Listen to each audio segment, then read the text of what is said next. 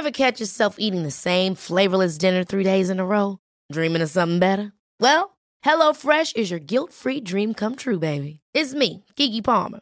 Let's wake up those taste buds with hot, juicy pecan-crusted chicken or garlic butter shrimp scampi. Hello Fresh. Stop dreaming of all the delicious possibilities and dig in at HelloFresh.com. Let's get this dinner party started. Millions of people have lost weight with personalized plans from Noom. Like Evan, who can't stand salads and still lost 50 pounds. Salads generally for most people are the easy button, right? For me, that wasn't an option. I never really was a salad guy. That's just not who I am. But Noom worked for me. Get your personalized plan today at Noom.com. Real Noom user compensated to provide their story. In 4 weeks, the typical Noom user can expect to lose 1 to 2 pounds per week. Individual results may vary. Hiring for your small business? If you're not looking for professionals on LinkedIn, you're looking in the wrong place. That's like looking for your car keys in a fish tank. LinkedIn helps you hire professionals you can't find anywhere else, even those who aren't actively searching for a new job but might be open to the perfect role. In a given month, over 70% of LinkedIn users don't even visit other leading job sites. So start looking in the right place. With LinkedIn, you can hire professionals like a professional. Post your free job on linkedin.com/achieve today.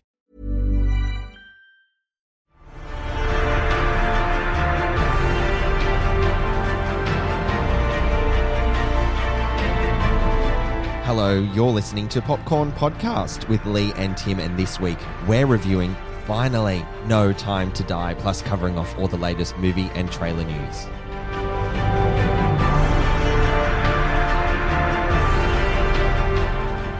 I'm Tim Eveland, movie buff. And I'm Lee Livingstone, entertainment journalist. And we love to talk all things movies, don't we, Lee? We do, and we finally, after 2 years, get to talk about No Time to Die. Pinch me, slap me, do whatever. How are we here? So excited. Let's get into it.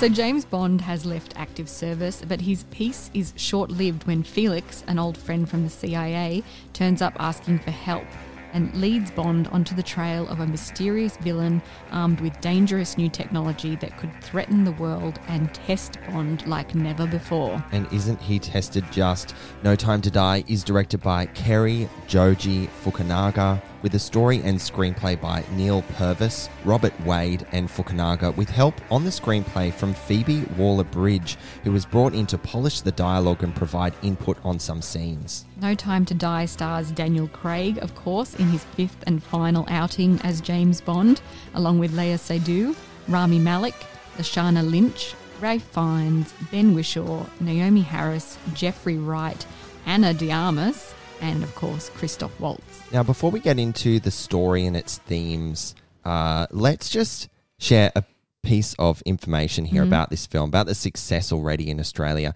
This film took in a huge $2.2 million on opening day in Australia. That's almost double the launch amount of Godzilla vs. Kong, which is one of this year's biggest movies to date. That's huge. People have been waiting for this film for so long, so they obviously went out in droves to see it, which is so heartening to hear. They haven't been put off by the fact that they've waited so long, because they're going out in droves. Love to see it.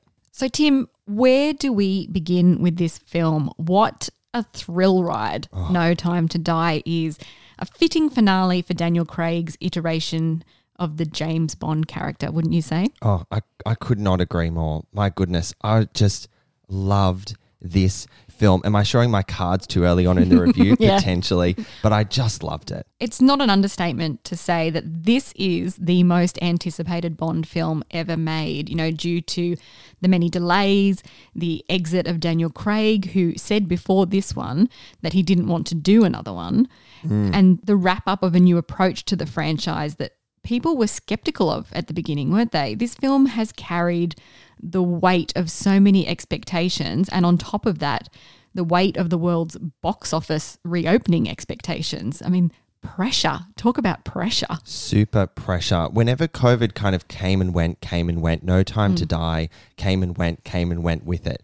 And, Tenet was a big test in the box office pull of getting people back into the cinema, and it succeeded somewhat.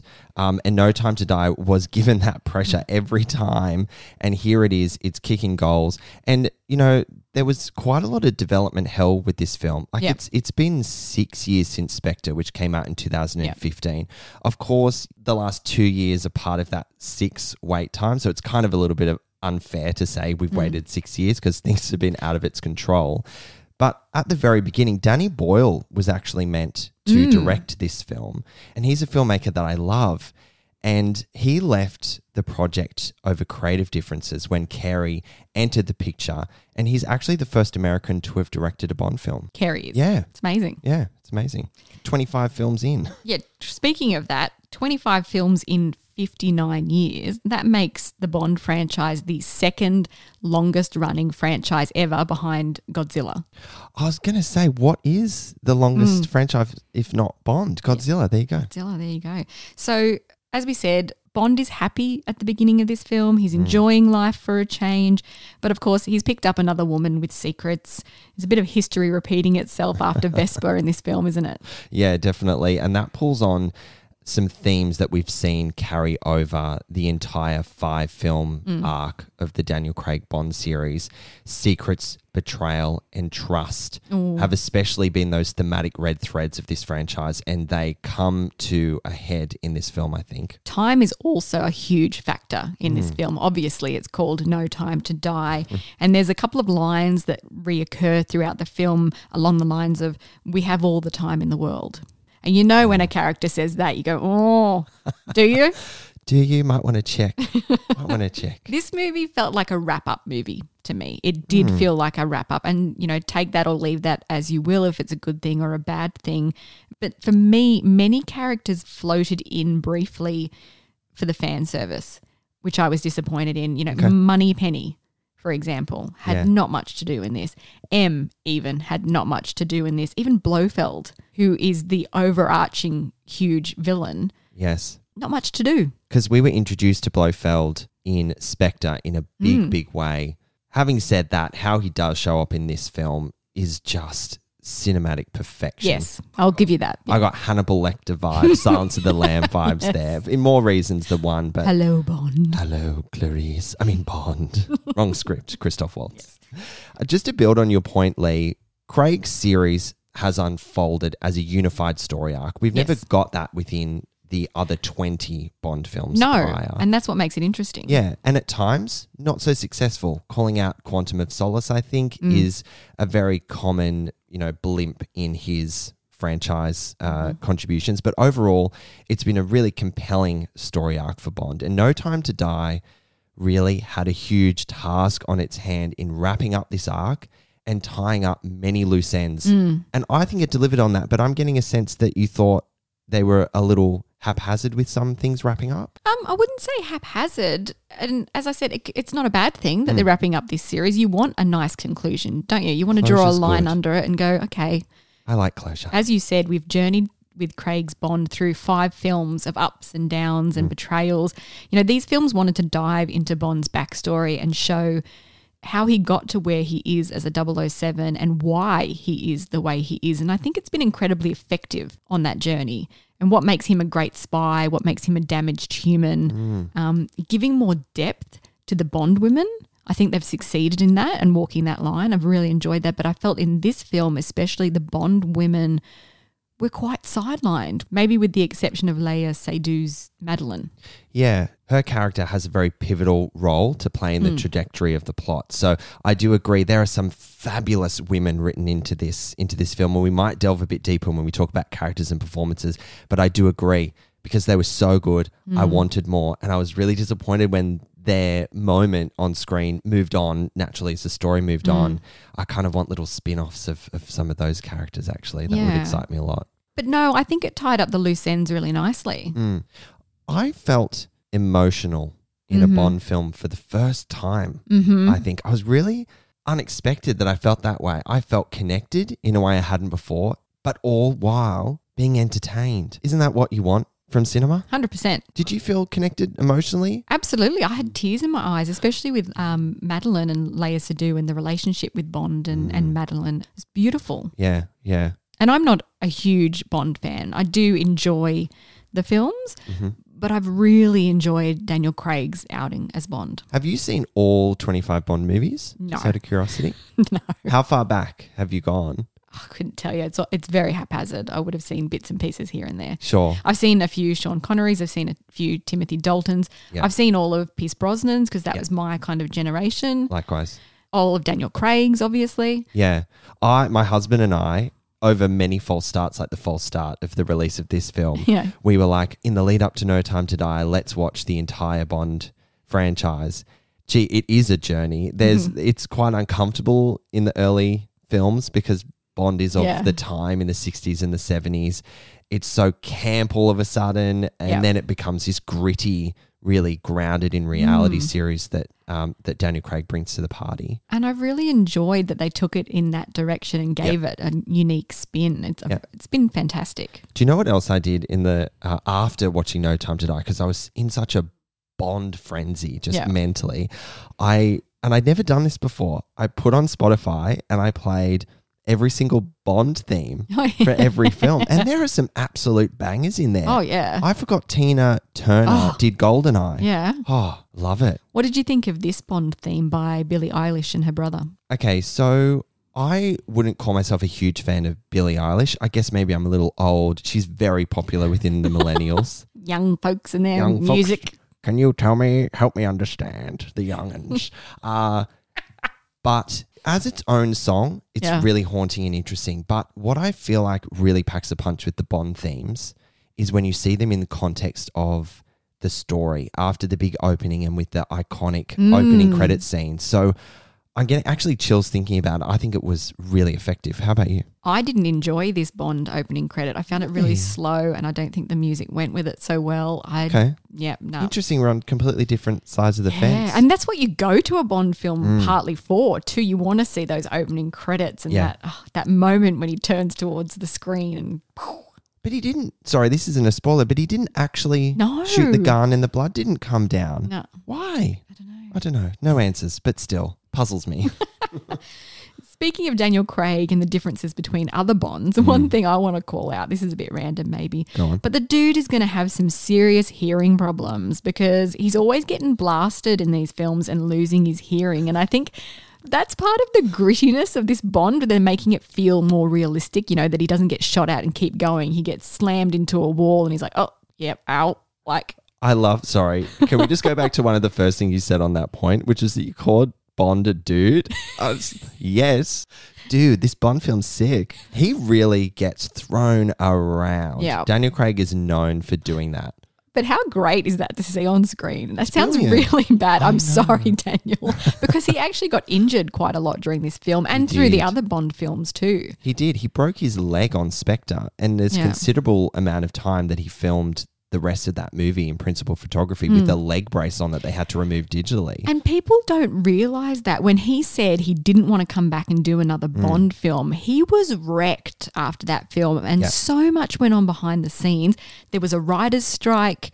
They had to piece together the story. There was so many problems. He got injured. Like there was so much going on that was being thrown at the last film. No wonder he didn't want to come back. And he's spoken very vocally about the fact that he was just like, I couldn't think of anything worse to do Bond again. Like he was very raw and emotional because he'd literally just finished filming Spectre. And the last thing that he wanted to be asked was, you're going to do another one? Because he was a broken man. Yeah. And so that garnered a lot of bad press for him and he had a lot of work to do. But by God, thank God he came back. Yeah, this was a really nice end to his saga as Bond. I agree. Let's talk about his performance. Yes. So as a character, we've mentioned already that Bond has some major trust issues.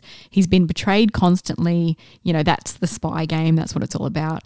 And that is a driving factor of this story. And I think Daniel Craig performed that so beautifully. We've been challenged as an audience to see all these complexities to Bond that we hadn't ever seen before. Yeah. So since 2006 with Casino Royale, we've been on this, 15-year journey with this iteration of Bond. And that's what's been the pull for me in these films. What will Bond be up against next? Not just from a save the world perspective, but from a personal one. And I can't wait to see that unfold. I'm really excited about what comes next. What comes next, yeah. I mean, where do you begin with that? Maybe we'll keep talking about this film before we Yeah. put in our suggestions and thoughts. We mentioned Léa Seydoux' performance, and it's utterly heartbreaking in this. She really, really brings a powerful performance, don't you think? Such an emotional performance. She pulled me right into the emotion of this. And as you said, I had tears in my eyes, and I've never had that with a Bond film before. Yeah, I mean, Bond girls tend to not have many layers and complexities to them. I think with Vesper from Casino Royale, we absolutely got a flavour of that. Yep. Unfortunately, she was only in that film. She's been referenced constantly because Bond is, been Carrying that. weight, even into the beginning of No Time to Die. But Madeline Swan's character, this film is as much about her as it is Bond. Yep. And I really like that balance to the character development and then the gravity of the story at play. Absolutely.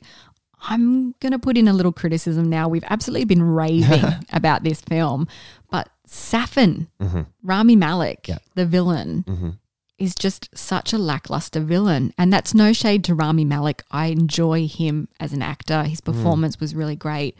But I was underwhelmed. And I think that's a recurring theme with recent Bond films. The villain doesn't quite live up to the menace and malice that maybe their appearance would suggest. A Bond villain always looks like a villain. He's always got like a glass eye or a scarred face, or in this one, he's got tiny pretentious glasses on his face. What's that about? God. It's a Bond trope that the villain's plan is always going to be outlandish. Okay, it's not going to make total sense except to them. Yes. But it's always clear what they want. And I understood Safin's reasons for revenge in this film, but I did not understand what his wider motivations were. Yeah, and maybe that was partly due to the fact that, I don't think this is a spoiler, but the character of Safin was not really introduced until quite far into the movie. They had a lot of exposition, they had to set up a lot of stuff, and then he came in, and I just don't think, to build on what you were saying, he was utilised to the full impact that a Bond villain could have. Yeah. Was he complex? Yes. Was he frightening and unsettling? Absolutely. At times, I was really uncomfortable watching his performance in some scenes. I didn't find him that menacing. Okay. Yeah, interesting.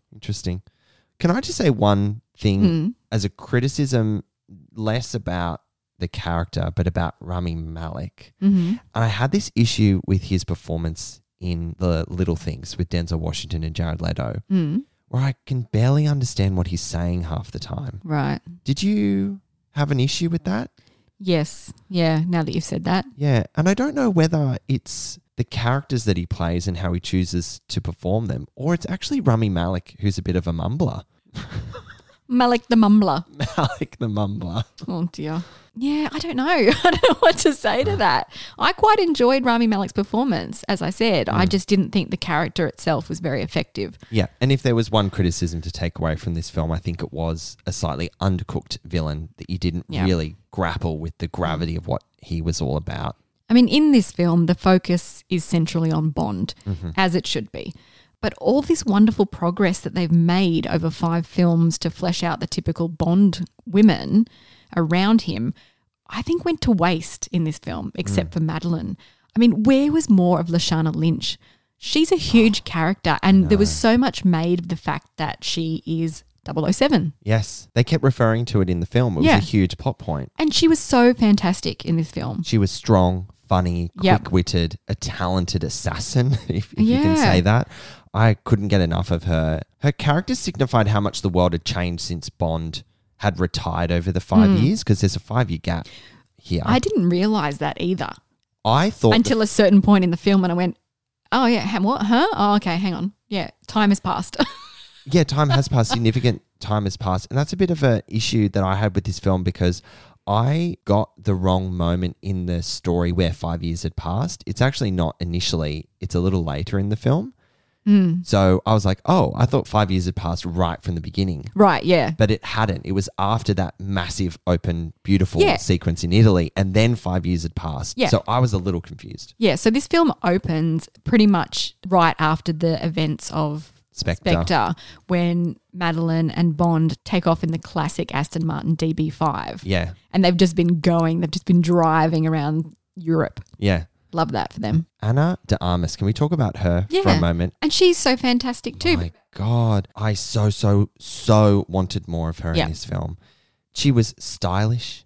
She was funny. Her physical impact, all of those things. I was so impressed. The chemistry that her and Daniel Craig had on screen, Yes. I really, really lapped that up. Oh, but the thing about Bond films, with the exception of Madeline probably and Moneypenny, there are very few Bond women that recur. Yeah, that's true. And now that this is the end of Daniel Craig's iteration, I don't think we'll see those characters again. And I guess whatever the producers decide where they take this franchise, hopefully the women are a little bit more prominent and might continue on as recurring characters because it works. And I think it would be an interesting layer to the series moving forward. Who do you want to be the next Bond?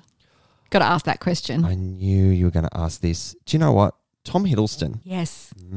Yes. Are you on the same page or do you have another name or two? I was going to say Henry Cavill. See, I think he's too big. Yeah. Too big. He's a bit large. Is there such a thing? I mean, Craig was the beefiest Bond ever. True. So Henry Cavill would just be like the Hulk version of Daniel Craig. So maybe we're ready for a beefier Bond. Yeah, but I mean, Tom Hiddleston can beef up for sure. I mean, what was that spy film that Henry Cavill did? Oh, The Man from U.N.C.L.E.? yeah. He was good in that. It was a fun film. So, yeah, he's got the chops. He was quite suave. And everyone's talking about Idris Elba as well, which Yes. I'd love to see that. I would friggin' love that. Yeah, but if Tom Hiddleston to me is very suave, charismatic. I keep going back. But he's good with action too.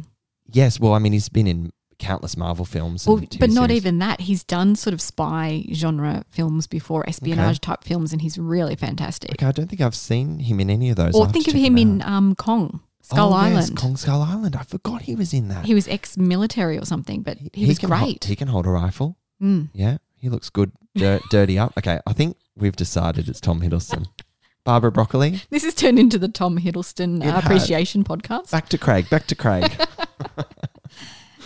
Lee, can we jump straight in and blow up this conversation and talk action, set pieces, gadgets? Where do you want to start? You can't talk about a Bond film without talking about all of those things. The Bond franchise has always been big on action, but this marks a return to big set pieces and gadgets that Bond is famous for. There hasn't been as many gadgets in the previous films, I don't think. Correct me if I'm wrong. And so many different cars in this one. So many different cars. They're all sexy. Like I mentioned, the iconic DB5 Yeah. that he and Madeline drive away in. That's where it begins. It's just beautiful. First thing I'm going to say is this is one of the slickest, best action films I've ever seen. And it's certainly one of the most accomplished visually Bond films in the series. Yep. Yeah. And you were talking about gadgets.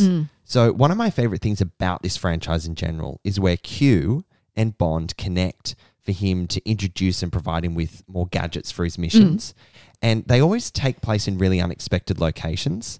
And Q is the master adapter that whenever or whatever the mission requires, he and his team can just show up and provide Bond with the right stuff. And that's a really fun element of this film and the franchise in general. We've mentioned this already, but you really feel Daniel Craig getting knocked around in the stunts.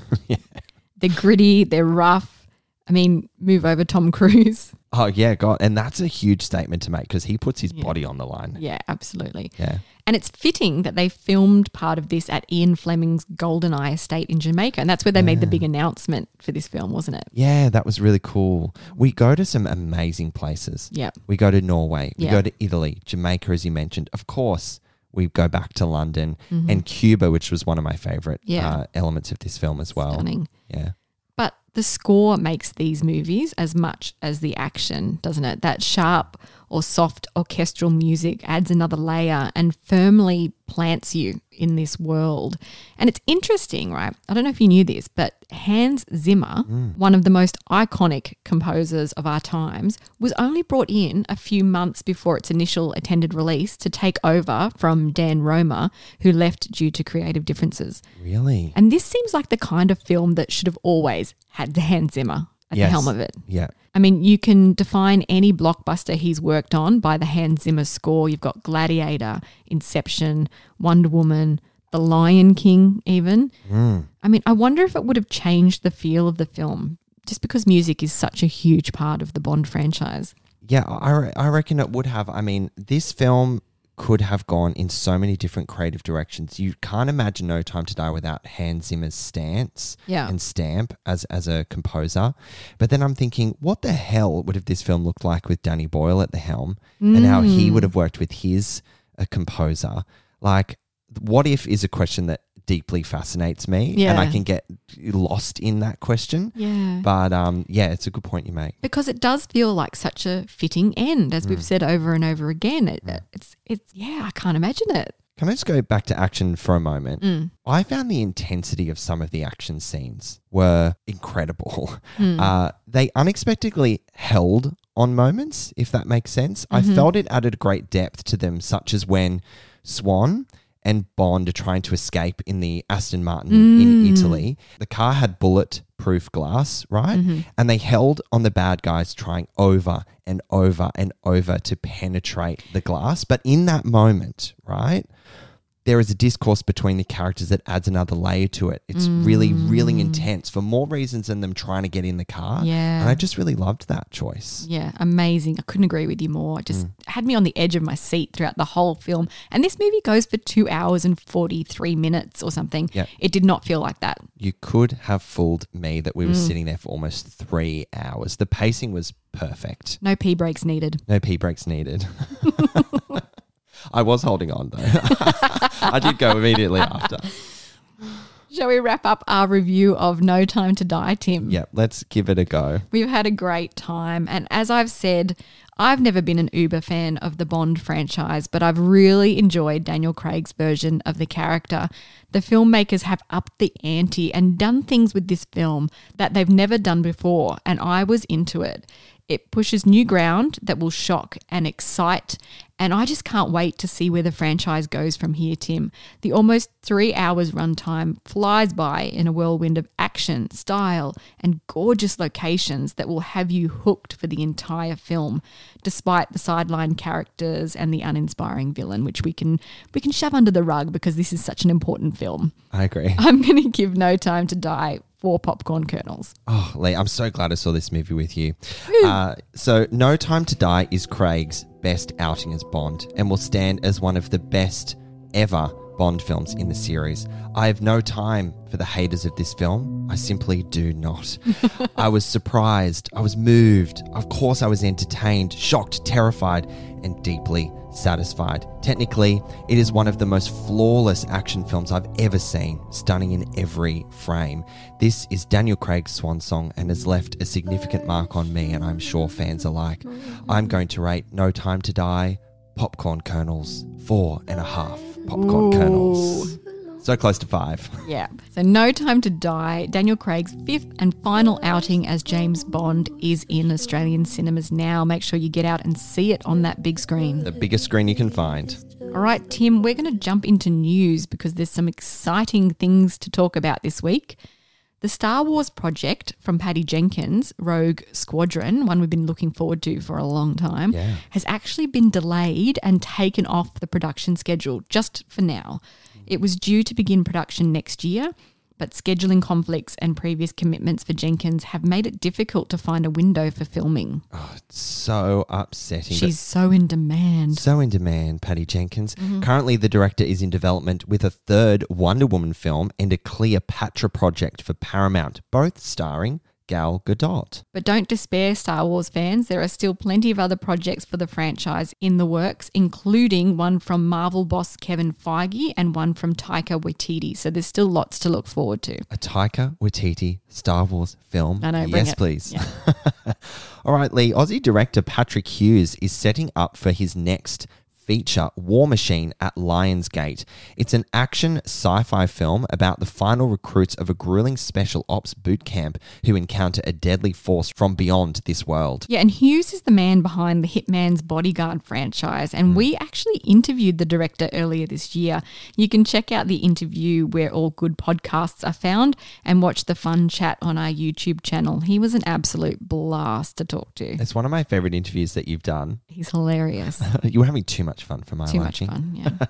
Leonardo DiCaprio, swoon, is in final discussions to play religious cult leader, not so swoony, Jim Jones in an upcoming film that he will also produce. Yep, Jones was behind the November 1978 mass suicide at his Jonestown settlement that took more than 900 lives when his followers drank cyanide punch at his insistence. Oh my God, I don't even know what to say. This is going to be a pretty full-on film, but excited to see what DiCaprio brings to the party. Now, Tim, November 12 marked the first ever Disney Plus Day, a celebration of the streamer's first anniversary that brought us first looks at Moon Knight, starring Oscar Isaac, She-Hulk, starring Tatiana Maslany, and Ms. Marvel with Iman Vellani. And Disney announced new titles that are coming to Disney Plus over the next couple of years. That's right, Lee. They revealed new series and title logos, including Agatha, House of Harkness, bring that on. Yes. I Am Groot, Echo, and Marvel's Zombies, which reimagines the MCU as a new generation of heroes battling a zombie invasion. MCU zombie invasion. We saw a taste of that in What If, the animated series. I haven't watched that. Is it good? Yeah, it's fun. Yeah, okay. There's already a season 2 on the way, so people love it. Well, I was just saying how What If fascinates me, so Yeah. I should lean into that show. There was also behind-the-scenes footage, you'll love this, Tim, from Ewan McGregor's Obi-Wan Star Wars series that hints at a rematch between the Jedi Master and Darth Vader. I need to watch this behind-the-scenes stuff. yeah. Oh my God, can't wait. Disney's live-action Pinocchio was also announced as coming to the streaming service in mid-2022. So does this mean it's not coming to cinemas then? Seems like it, yeah. That's a shame. Brought to us by director Robert Zemeckis, who recently directed The Witches.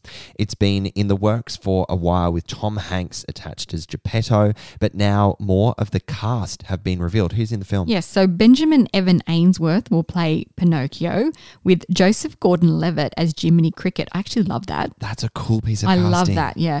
And Cynthia Erivo as the Blue Fairy. She is just having a moment and I love it so Yes, much. yes. And we also have Luke Evans as the evil coachman. In Marvel news, Doctor Strange in the Multiverse of Madness is undergoing significant reshoots. It's interesting. It's been revealed the cast and crew will be filming both additional photography and significant reshoots 6 days a week for the remainder of the year. That's like a whole nother film. That's massive. Yeah. Now, I feel like this film was impacted greatly by the COVID-19 Yeah. pandemic. So would you call it reshoots or pickups of things that they may not have been able to get in the can? Well, it's both, apparently. right. So they're having to massage, but apparently this is quite common with Marvel films, that they have to massage the storyline a bit to be able to fit in. I mean, this is a huge universe now when you think about the TV series, the films. The world is massive and it all has to fit together really cohesively. Yeah. So, of course, they're going to have to sort of touch things up along the way, especially considering a lot of movies and shows have been pushed because of the pandemic. Yeah, yeah. Okay, well, hopefully this means only good things for the final Mm-hmm. product. And stay glued to our social media and YouTube, folks, because there is a new trailer for Spider-Man No Way Home expected on November 16 that promises big surprises. Now, we'll get it to you as soon as it drops, but Lee, obviously the rumours are that Tobey Maguire, Andrew Garfield are going to show up. Yeah. Do you think they would ever reveal that in the trailer? That's one question. Second thing, do you want them to? No and no. No and no. And I'm not sure they're going to show up. At all? It'll be the worst kept secret in history. Although, to be fair, Sony's Spider-Man secrets, like they're full of leaks. They're not as tight as Marvel. They're not. I mean, not. the trailers and footage, stuff has already started leaking. People have been recording things. I don't know what it is, but we always get a glimpse, a grainy glimpse of the trailer something. before it gets officially released, and then they're forced to release these things, you know? Sometimes you wonder whether that's a PR stunt. I'm very skeptical with that sort of thing. But when the product needs to be seen in all its glory, you'd want it to be seen in all its glory rather Yeah. than drip fed in these grainy, disasters. So I mean, you and I were talking this week about the memes going around about the poster, people dissecting the poster and going, there's the Green Goblin, there's William Dafoe's Green Goblin, there's they're blobs in the fucking sky. there's James Franco's Green Goblin. My favorite one that you sent me Yeah. was obviously Spider-Man is a trademarked name. Yeah. So in the bottom right-hand corner, it has TM. Someone's circling and going, Tobey Maguire? It's like, no, it's trademark. So funny. Oh, dear. Oh, so good. Anyway, on that note, Yep. that's it for another episode of Popcorn Podcast. We reviewed No Time to Die, Daniel Craig's swan song of the Bond franchise. It's in cinemas now, guys. Go check it out. Yeah, make sure you check it out. It's well worth seeing. All right, guys. As always, thank you so much for listening. And we'll catch you next time. We are now on YouTube, guys, where you will find our latest celebrity video interviews. Simply search Popcorn Podcast with Lee and Tim and make sure you subscribe so you don't miss a single one.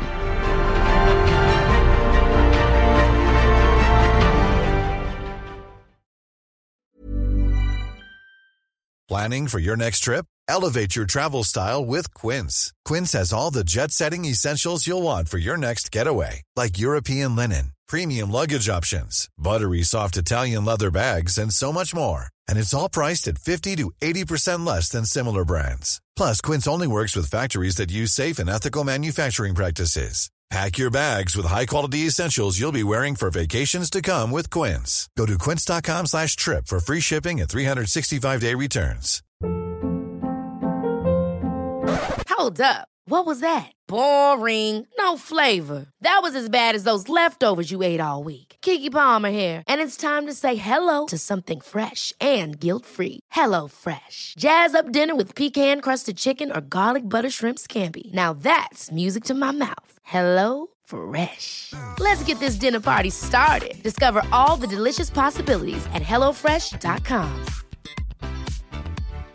If you're looking for plump lips that last, you need to know about Juvederm lip fillers. With Juvederm Volbella XC and Juvederm Ultra XC, your lip look, whether it's subtle or bold, can last up to 1 full year with optimal treatment and no additional maintenance. Find a licensed specialist and see if it's right for you at Juvederm.com today. That's JUVEDERM.com. Add fullness to lips in adults over 21 with Juvederm Volbella XC or Juvederm Ultra XC. Do not use if you have severe allergies or a history of severe allergic reactions, or if you're allergic to lidocaine or the proteins used in Juvederm. Tell your doctor if you have a history of scarring or taking medicines that decrease the body's immune response or that can prolong bleeding. Common side effects include injection site redness, swelling, pain, tenderness, firmness, lumps, bumps, bruising, discoloration, or itching. As with all fillers, there's a rare risk of unintentional injection into a blood vessel, which can cause vision abnormalities, blindness, stroke, temporary scabs, or scarring. For full, important safety information, visit Juvederm.com.